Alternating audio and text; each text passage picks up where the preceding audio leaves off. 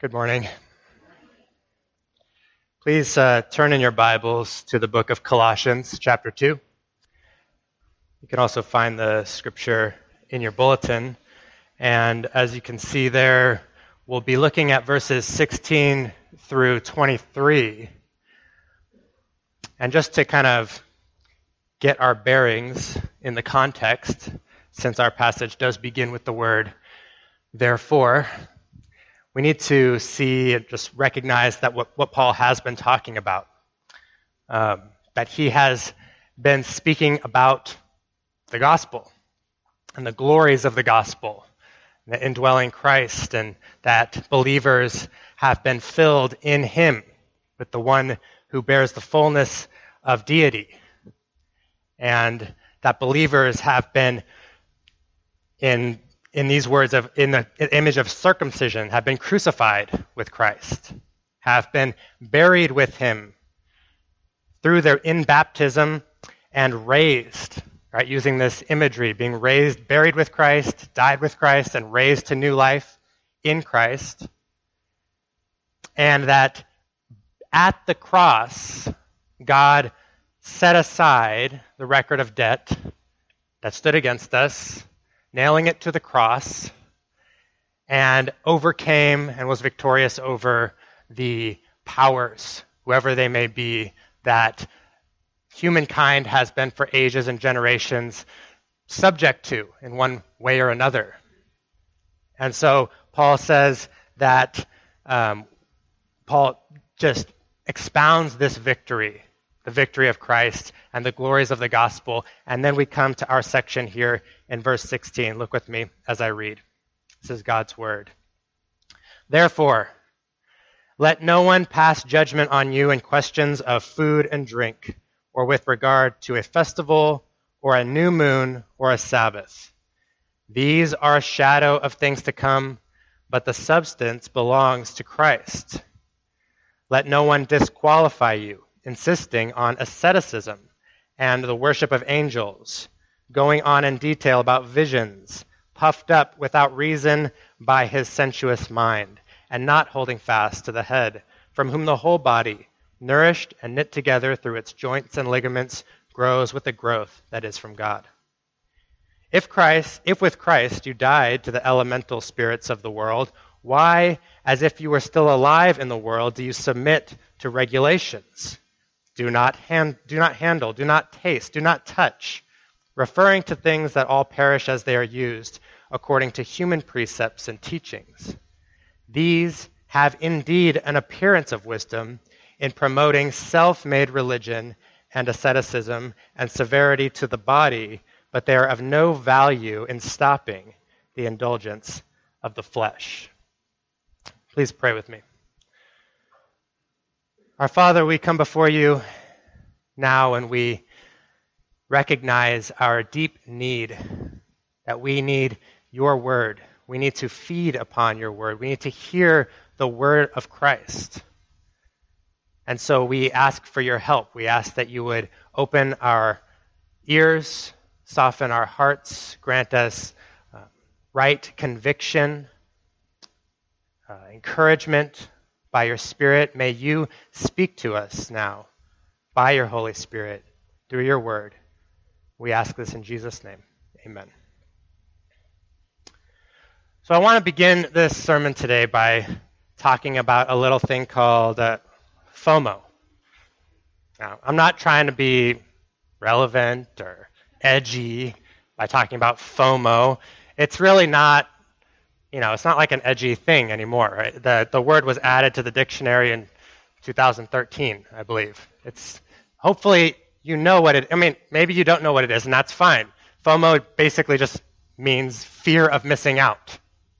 And I was reading a Time article talking about it recently and online, because I believe that's where Time exists. I don't know. It describes it this way, that FOMO is the uneasy and sometimes all-consuming feeling that you are missing out, that your peers are doing, in the know about, or in possession of more or something better than you. Can you relate to that feeling at all? You felt that at all recently? FOMO is a deep issue stemming from our inner dissatisfaction with our own lives. It leads us to anxiously compare our lives with other people. And so it's super good for social media companies and super bad for our mental health, right? It can drive people to make rash decisions. It's what stands behind the midlife crisis or the quarter life crisis or whatever you want to call it. It stands behind broken marriages. It stands behind impulsive purchases, things we don't need. It's something that's a problem. And this was a problem that Paul wanted to address in the Colossian church. See, the Colossians were in danger of thinking there were voices out there, and we don't know, again, Paul may have known that this kind of teaching was just in the air, or he was directing his polemic against a particular group or a person or whatever it may be. But he knew that these voices were out there, and that the Colossians listening to these voices would be tempted to think that certain people, not outside the church per se, more so inside the church, those who were calling themselves Christians, were kind of acting in a way, doing certain things, saying certain things that would make them think, though they came to faith in Christ, though they believed in Christ, that yet these other people were doing things, or were in the know about things, or were in possession of more or better things than they had in Christ. So spiritual FOMO is what Paul is getting at in our passage today. That's what he's addressing. And we're going to look at how he addresses that in 3 points. We're going to look first at voices whispered, voices exposed, and voices ignored. These voices are in the air in the Colossian church. And first, Paul identifies what they are. So we need to hear what are the voices that are being whispered in this passage to the Colossians, and how might that apply to us? So first, consider voices whispered. We need to see, as we come to our passage, that our passage is an expansion upon statements that Paul has already made. He made statements in verse 4 and verse 8. In verse 4, he says this. He says, I say this in order that no one may delude you with plausible arguments. And in verse 8, see to it that no one takes you captive. By what? By what he calls philosophy, which are just empty deceits. And we talked about it the last sermon. Craig talked about this. He said, made it clear that philosophy is not the technical discipline of philosophy that we know of, but more any system of thought, more mostly probably a religious kind of way of thinking, or what we might call a worldview that turns the focus away from the simplicity of Christ, his person, and his work, and dependence upon him alone, to something else that's empty. And this is a deceitful kind of religion that seems appealing and that may be clothed in Christian garb and Christian language, but is really worldly. It's really anti-Christ. It is what Paul says, not according to Christ. And so he warns them of a form of religion or Christianity that is, in verse 8, according to human tradition and according to the elemental spirits of the world. And again, if you want to know what Paul means by elemental spirits of the world, you can listen to Craig's last sermon. But the same description we see appears in our passage, right? Verse 20, we see the elemental spirits of the world. Verse 22, human precepts and teachings. So Paul's filling out the picture of what he has in mind here. And what we see is that in the Colossian context, there were certain people, or Paul is just assuming that this is going to happen, Someone's going to come to you doing these kinds of things. He's heard this stuff before. Paul is not a novice. He's seen this kind of thing. And so he knows that either it's happening now or it will happen. Some are going to come to you, and they're going to say, look at these practices that we're doing. They're going to want to turn your attention back to Old Covenant rituals. We see that in verse 16. They're teaching purity laws, right? Food and drink, observance of festivals, also new moons and Sabbath days. The Old Covenant ceremonial law, and he kind of like describes what they'd be saying. Verse 21, do not handle, do not taste, do not touch, right? Don't contaminate yourself with these external things, with these objects, and go to the right places and do the right things and have the right form, right? It's about technique. Have you done enough? Have you checked all these boxes? You should be observing the whole Torah. You're missing out on the festivals. There's more than faith in Christ. There's more to be had. But you got to do the right things. You got to jump through the right hoops. And especially you got to go back to these things that you're missing out on. And above and beyond this, they are pursuing a rigorous course of bodily discipline, self-denial, asceticism. Apparently, in an attempt to tap into these greater, deeper, higher spiritual realities, the spiritual realm, perhaps to influence positively the powers, the forces that they think they're falling victim to, or they need to appease, or whatever it may be. And this is how they're going to do it. We're going to discipline ourselves so that we can be qualified to enter in. We see this description, asceticism, severity to the body, worship of angels, going on about visions that they've had in verse 18. They insist on these things, Paul says. And actually, a better translation is they delight in these things. And that paints a really good picture of what's happening. They are delighting in their way that they've found. They are delighting in them because they distinguish them from the common rabble of the church, right? We are of another level, and you can come up to our level if you do these things. They delight in the higher path that they walk, in the deeper wisdom that they've found. And the result is that they have this orientation of judgment, kind of a downward critical look on those who can't keep up with them and do all the things that they do and check all the boxes. They look down on those who are clearly less committed and less spiritually minded. You haven't had a vision recently? Sorry for you. Simple faith in the Lord Jesus, offering up prayers to God, gathering around the table together in the bond of peace, receiving the word of Christ with meekness, singing psalms, hymns, and spiritual songs to God with thankfulness in your hearts. It's child's play. It's good. It's the ABCs.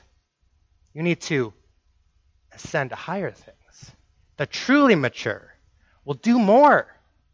The truly mature will make greater sacrifices and will experience greater things than you currently are. Why is your life so mundane? Why is your Christian experience so lame? Follow us. We know the way. And you'll be rewarded with a higher, deeper, better Christian experience. You see how they're stirring up the FOMO in the heart of these Colossians. And Paul is going to address this. But he identifies the voices. And we can identify similar kinds of voices, a similar framework, way of thinking, all throughout the Christian world. Right? Traditions that delight in their rituals, their forms, their feasts, their fasts, the saints and the angels, and just, you don't have these things? You don't have anything then. You don't have Christ. Those who say, we found the secret to the higher life, the higher Christian life, and if you just follow our principles, you'll free your mind up and you'll enter in too. You'll arrive. The televangelists who claim that their prayers, they have the special power. They have special access. Our prayers and our special objects have this kind of, they can offer you protection and blessing that you need. Right? Just send your check in.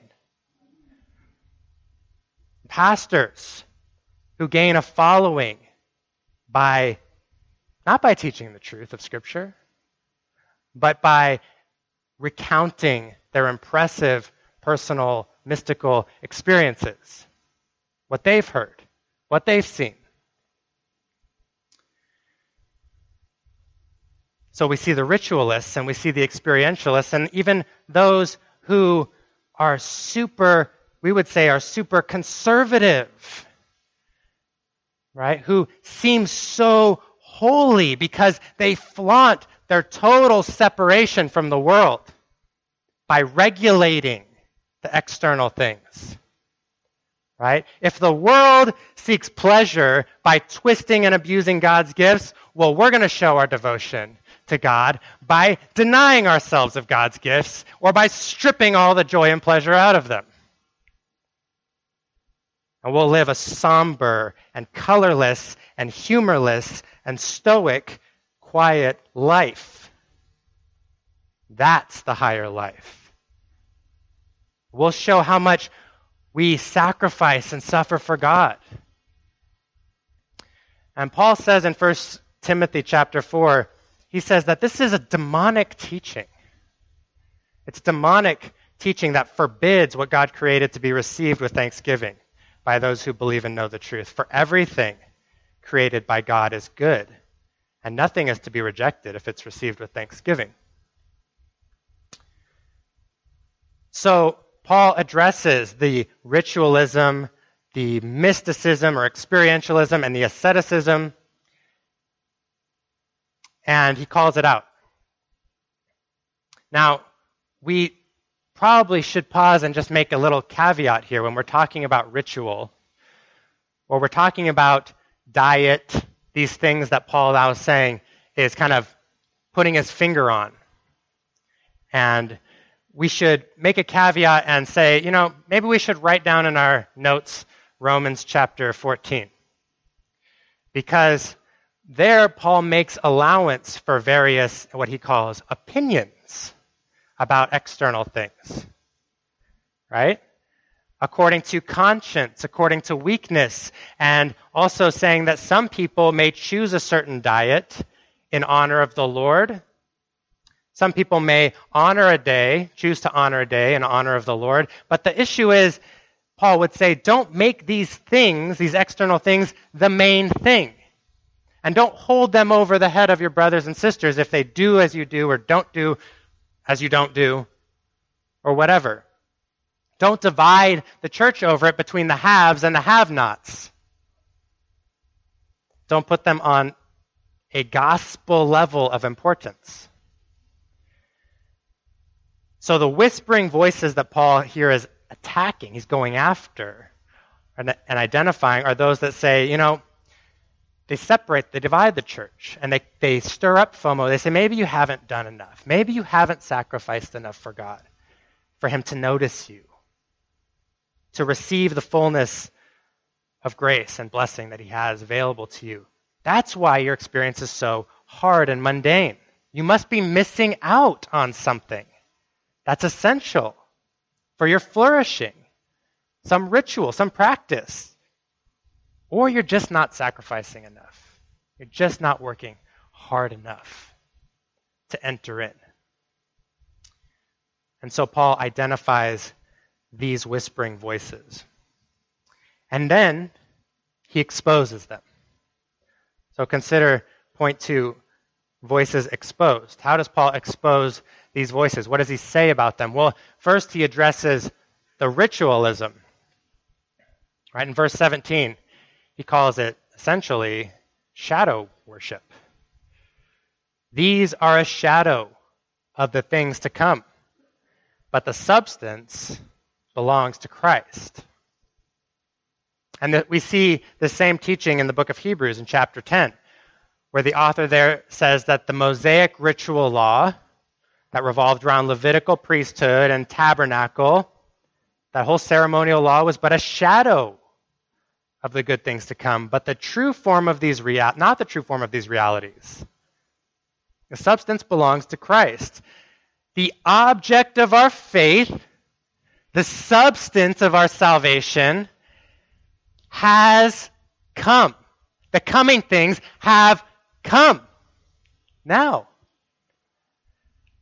The Old Testament ceremonies and rituals, they were useful for their time. Right? In a shadowy way, those old promises and types, right? Even like the types of land and temple and prophet, priest, and king set up, right, in Israel's history. These things signified, foretold of a coming Christ and a coming kingdom who has come.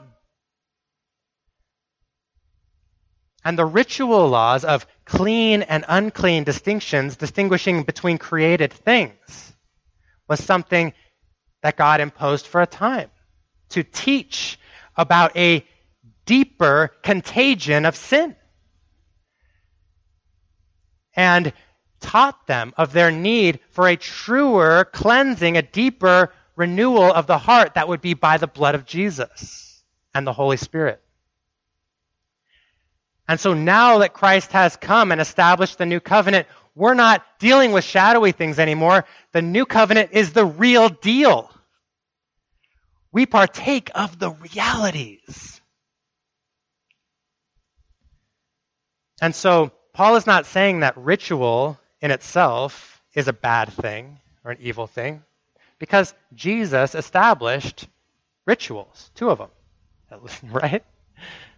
The Lord's Supper and baptism. And these are valid and useful and are what we call means of grace under the new covenant, because they are tangible means by which believers lay hold on Christ and his grace. They're helps to our faith. They signify with a new kind of clarity these new covenant realities that we receive by faith in him. But the old covenant rituals have expired with that covenant. That stream of grace that old covenant saints drank from has dried up because a new fountain has been opened up in the Lord Jesus. And so to go back to that now dried up stream and trying to get grace from that, that's an offense to the living God. It's turning away from the substance. It's a retrograde move back. It's a kind of apostasy. Our son Haddon is almost 1 now, and he's walking. And sometimes as he's walking around, he sees his shadow. And he'll go after it and kind of like try to find it on the wall, try to grab it or something. He's reaching around for it, and it's super cute. Well, what would you think if I did that?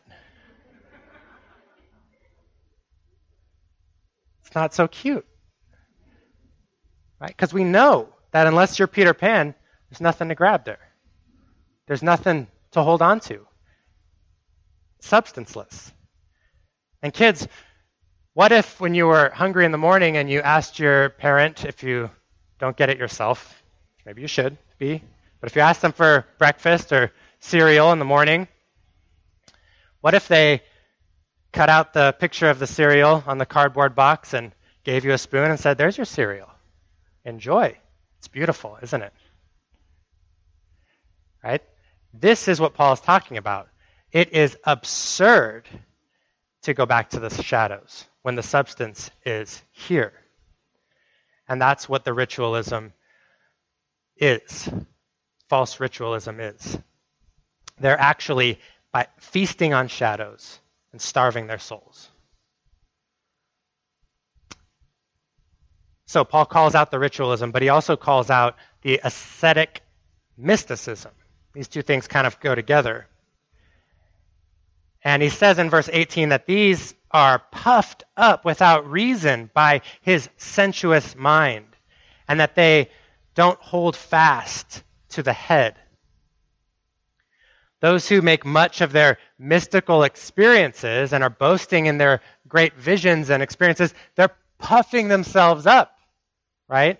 Their head is swelling bigger and bigger and bigger until they can't even, they have become a new head. They've set themselves up as a new head. They're drawing attention to themselves.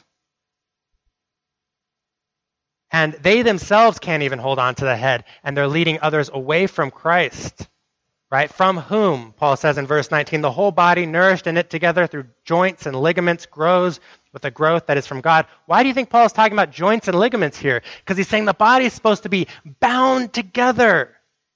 And all of it, everyone in the body receiving the same, from the same source of life.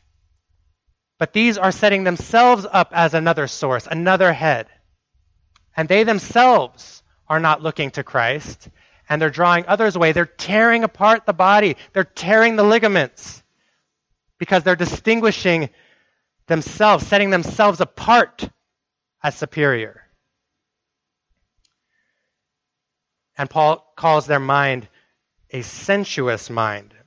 I think a better translation here would be fleshly mind. Fleshly mind. And it's kind of funny when you really understand what Paul is saying here, because according to the philosophy of the day, we've kind of talked about this in Sunday school, right? The body, many people thought that the body was the flesh, right? They referred to the body as flesh, and that it was the flesh, the body of flesh, that chained them kind of down to the earth. And this inner spirit, which was mind, had this inherent connection to the divine realm. And so if we can starve the body, if we can push down the body, if we can do violence to the body, we can free up the mind. And we can connect to spiritual realities. And they were delighting in this. And Paul says, no, actually, your mind is flesh. Your mind is flesh, fleshy. Your bodies aren't the problem. The real flesh is the inner corruption of sin, not the body. And that permeates every faculty of your being, including your mind. And so as you're delighting in your experiences, your flesh is having a heyday, feasting on your pride as it grows and as it swells because you think you're something special.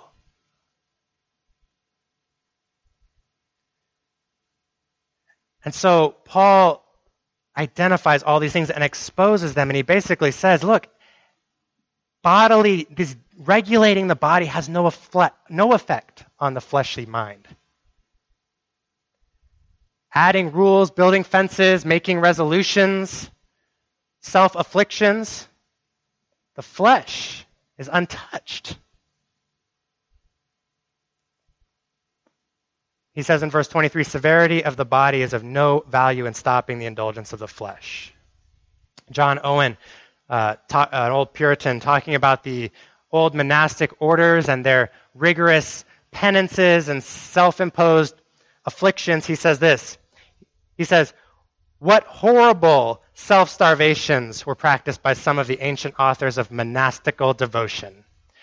What violence did they offer to nature? What extreme sufferings did they impose upon themselves? Search their ways and principles to the bottom, and you will find that it had no other root but this mistake, namely, that in their attempt to kill sin, they fell upon the natural man instead of the old corrupt man, upon the body wherein we live instead of the body of death. You see the distinction he's making there? Same thing Paul is talking about. Attacking the physical body when the fleshly mind runs much deeper. Now, you might not be tempted to monastical penances and afflictions, wearing rough clothing and whipping yourself or whatever it may be, or starving yourself to get at your sin. But let me ask you this. When you do sin, and when you are reminded, or when you just feel the depth of your inner corruption, what's your first impulse? Is your first impulse to tell yourself, to remind yourself, I am a child of God. I'm fully known and fully loved and accepted because of Jesus? Is your first impulse to run to Jesus, to be taken up in his arms and restored by his grace to receive his full forgiveness? Or, even though you know that he's good and he would do this for you, do you stay away? Do you keep yourself away from him? Do you deprive yourself of him in some twisted attempt to afflict yourself and punish yourself? Do you attack yourself with shaming words? You are such an idiot. What kind of a Christian are you? Who would think or do such a thing? You are a loser. That does nothing to the flesh. It's of no value. And Paul calls this out. If you really understood how deep your corruption goes, you would not be satisfied or delight in superficial remedies. Whether it be mere do's and don'ts or ritualism or self-imposed sacrifices and afflictions, or just mystical experiences to make yourself feel better about yourself. Paul calls all of this self-made religion. Even if it goes by a Christian name, it may have the appearance of wisdom.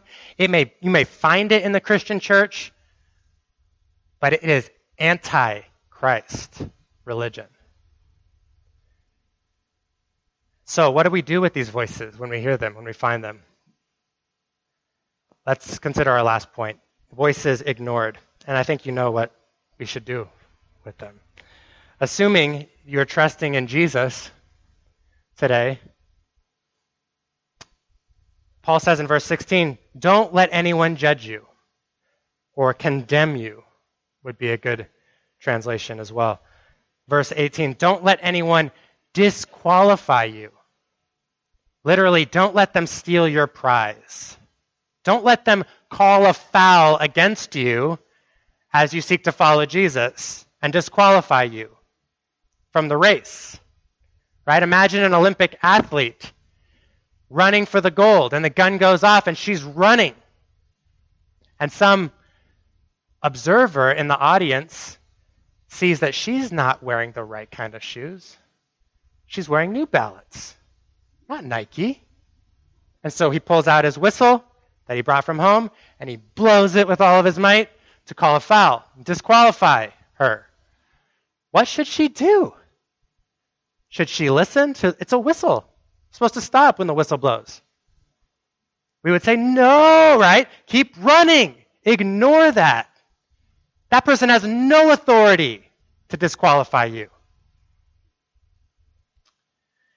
Verse 20, he says, why would you submit? Meaning, don't submit.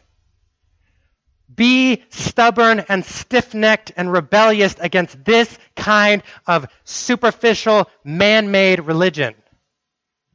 It's useless. Why? Why don't submit? Because Christ has set you free, in the words of Galatians, or in our passage, because you died with Christ. Verse 20, if with Christ you died to the elemental spirits of the world, why, as if you were still alive in the world, do you submit to regulations? This This word's translated submit to regulations. It takes us back to verse 14. Right? This is a verb which means, why do you let yourself be regulated? But that same kind of word in a noun form appears in verse 14. It's the legal demands that was nailed to Christ's cross. If the full and complete and perfect standard of righteousness that we could not fulfill, that stood against us, was nailed to the cross, if that standard, if that record was nailed to the cross, how can you submit to these body regulators who want to impose another law upon you? Their laws, their rituals, their standards. It doesn't make any sense. Right? Because he has submitted. He submitted himself. So now we don't have to submit to any of this. He submitted himself to the real law, to the law of God, and he joyfully submitted under it. He joyfully fulfilled it, and then he submitted himself under the curse of that law, not because he transgressed it, but because we transgressed it. For us, he did it. And then he gifts us his cross to be ours, such that you and I can say, I have been crucified. That flesh, that regulations can't get at, that can't wrangle it, that flesh has been killed as far as God is concerned at the cross, then and there. That's gospel. Now, how can you submit to this worldly kind of religion as if you're still alive in the world? Right? As if you're still trying to earn your way into the kingdom. As if you're still under the law. As if you still belong to this age. As if you're still trying to gain God's approval. Have you not died with Christ? Were you not baptized into his death and raised a new creation in Christ? Do you not fully belong to the kingdom of God now? And have you not been filled with all the fullness of God? This is how Paul addresses the spiritual FOMO situation. He says, pick up the axe of the gospel and cut it off at the root. Cut it off at the root. Because really, what's the root of spiritual FOMO? It's the inner sense that I don't have all of God. I don't have all of the blessing of God. I don't know if I have his love or his acceptance or his favor or his blessing or his smile or his embrace. There's something undone maybe that I need to still do. And so Paul says, take the axe of the gospel and cut that out at the root. You can't fear missing out on something that you know beyond a shadow of a doubt you already have.